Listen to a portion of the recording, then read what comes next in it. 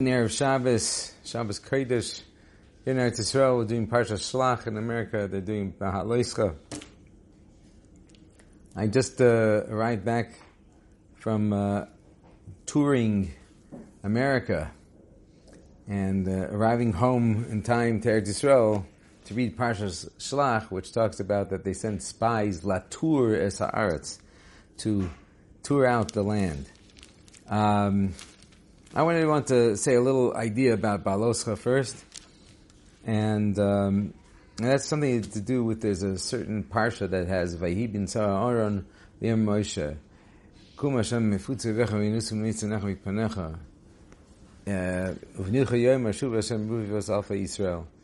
Two psukim, unbelievable psukim. We're very familiar with them, but it's a very strange thing that you have a backwards nun, an upside down backwards nun at the beginning and at the end of the, kind of demarcating that this little section of the Sefer Torah is something different. Some of the Forshim says this is not the place where it belongs. It was put here to separate between two type of what they call puranios, two type of tragedies. Now, what were the two type of tragedies? One of them was that they were like a tinok haborech and beis hasefer. They were like children running away from cheder, running away from school. And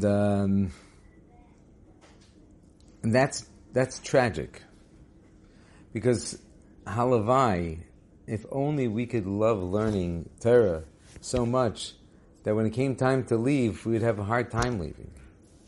That there is a medrash, I think, that says that it's almost as if when the Jews ran away, they lost the ability. They could have. There is a theoretical idea that they could have gone straight to Eretz Yisrael. They wouldn't have had to stay in the Midbar had they not run away, as it were. So it's a bit of a tragedy.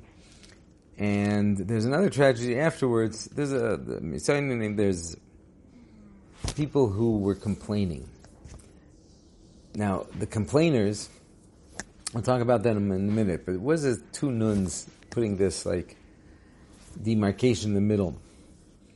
Now, there's a very deep concept. And for those of you that are aware that there's a Shem ayin base, there's a Shem of 72 triplets, Shem bein ayin base, that has 72 groups of letters that are basically come from the pasuk, the three psukim in Parshas Beshalach, as opposed to Shlach. And it says Vayisa, Vayava, Vayet, those three psukim, they're one right after the other. Each one of those psukim has exactly 72 letters.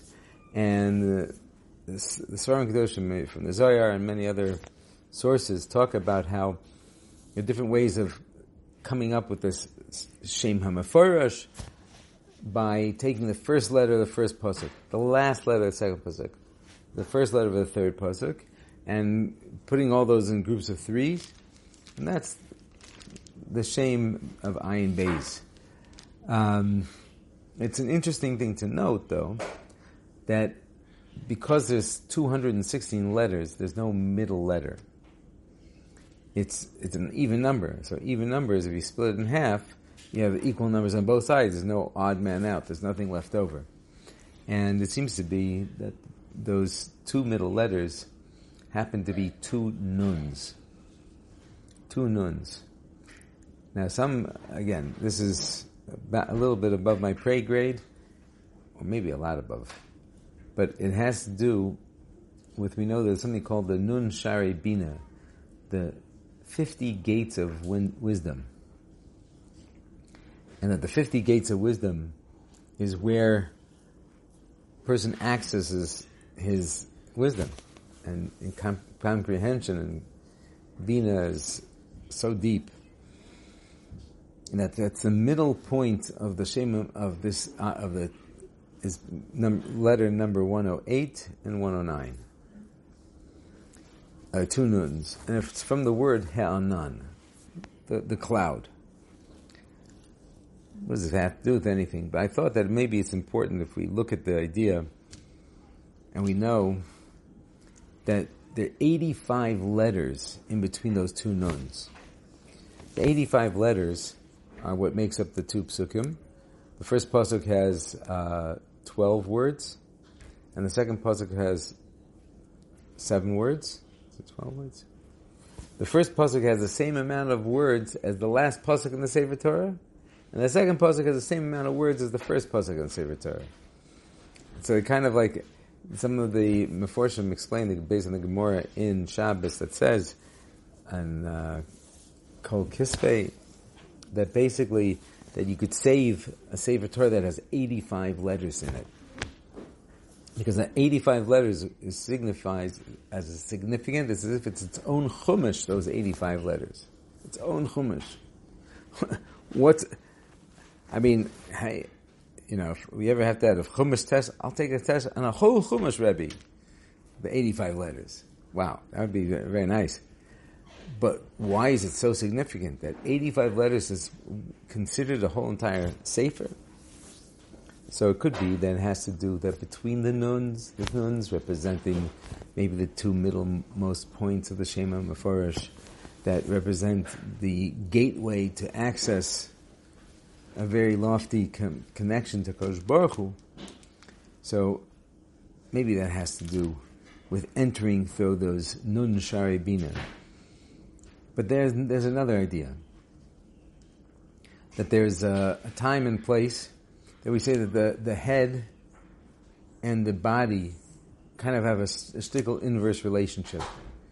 Like for the body itself, we have protrusions. We have 7 protrusions. The men have 2 arms, 2 legs, 2 testes, and a reproductive organ. So there's 7 kind of protrusions, and they kind of correspond inversely to the 7 holes, orifices of the head.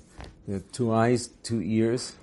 That's 2 for the 2 nostril things. That's 6, and the mouth. And there's a certain correlation between the 2. Now we know that the gematria of the word peh, which is the mouth, is 85. Peh is 80 and hey is 5. So 85. So when you have the nun shari bina, the 2 nuns of the parshas of Bahaloscha, of Hibin Aaron, so the 2 nuns are the 50, the 2 nuns on the side, and the peh is in the middle. It's almost like when you daven, you lift up your 10 fingers, 5 and 5, and each of them correspond to 10 spheres, so it's like 50 and 50, like 2 nuns. Whoa, this is really trippy. That is the nun shari bina surrounding the mouth, the peh. But at the same time that there's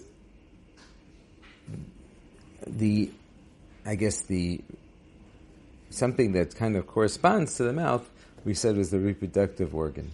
And what you do to ensure that the reproductive organ is holy is you give it a bris milah. The word milah, men yud lamed hey, is 40, 10, 30, and 5, is altogether 85 as well. Now, so I took the 2 together and said peh and milah. So you have 85 from the word peh, 85 from the word milah, and that's together 170. Rabbi, what does that mean, 170? That the word in the middle of the point of the same of ayin beis triplets is he'anan, ayin nun nun. Ayin nun nun is 170. Just a little tripped out word for that. But now I want to say something a little bit on Parshas Shlach. And Parshas Shlach is a wild parsha. It starts off with the Meraglim going to see the land, going to check out the land of Israel. So the lashon is lasur es ars, to see the land. The end of the parsha is talking about tzitzis, the mitzvah of tzitzis, where we go below sasuru, and we shall not be diverted. Our eyes should not be diverted from seeing Hashem in our lives. And I thought that something that is important, we mentioned the idea is one of the most important things a person could do is have yiras Hashem. Yiras Hashem, why don't we say pachad Hashem? So yiras Hashem means fear of Hashem, but also is the lashon of yira, of seeing. If a person lives his life that he sees Hashem's presence in his life, then all the things that he does is going to be totally different. So I think that maybe that has to do with the The tzitzis being at the end of the parsha to kind of fix up when the Meraglim, or some 10 of the Meraglim, may have misused their way of looking at things. And there's so much depth in tzitzis, it's Ein Davar Soif, so much so that they say that tzitzis, that it's brought down in Shulchan Aruch, it's usher to go Daled Amos without tzitzis. You know, you wake up in the morning and you want to go about your day. First you have to wash Nagelwasser while you're still in bed. Bottom line, halacha l'maisa, the best way to do it. Then you throw on your tzitzis, you can make a bracha if you want. Then if you need to use the restroom, go to the bathroom, get yourself dressed, and continue your day. Best not to walk Daled Amos without tzitzis. It's an unbelievable thing. What do we need the tzitzis to surround us for? So they say that the tzitzis is mamash, comes from this concept of an or makif.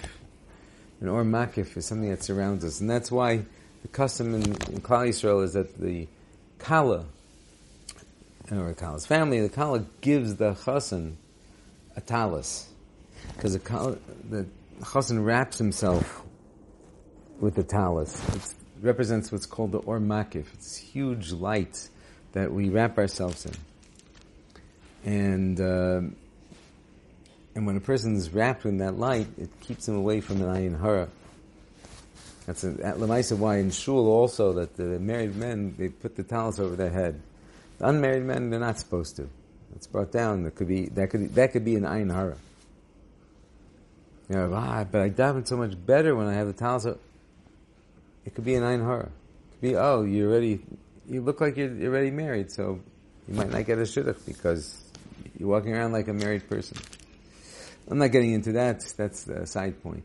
But the Maisa, the or makif surrounds a person, protects a person from the ayin hara. Maybe that's why it's after marriage you get much more protection. But I just want to wish that all of us would be able to utilize our eyes. And the mitzvah re'isim, when you see the tzitzis, by looking at the tzitzis, you'll remember the mitzvahs of Hashem.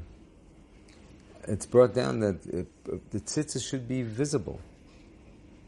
Okay, the strings for sure. There's a machlokas amongst the Sfardim whether or not the beged should be visible.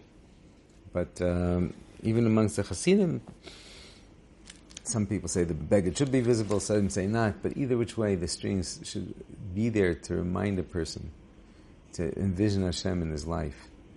And if we surround ourselves with tzitzis on the four corners in each direction of our being, then maybe that not only will we be reminded of Hashem, we'll live our lives with that feeling that God is present in our life. Bez Hashem, we shall always zohazayin to have that experience and to live our entire life that way, and then we'll have the most fulfilling and beautiful life. Bez Hashem, Siyat Dishmaya, Zay Gebench, have an amazing Shabbos.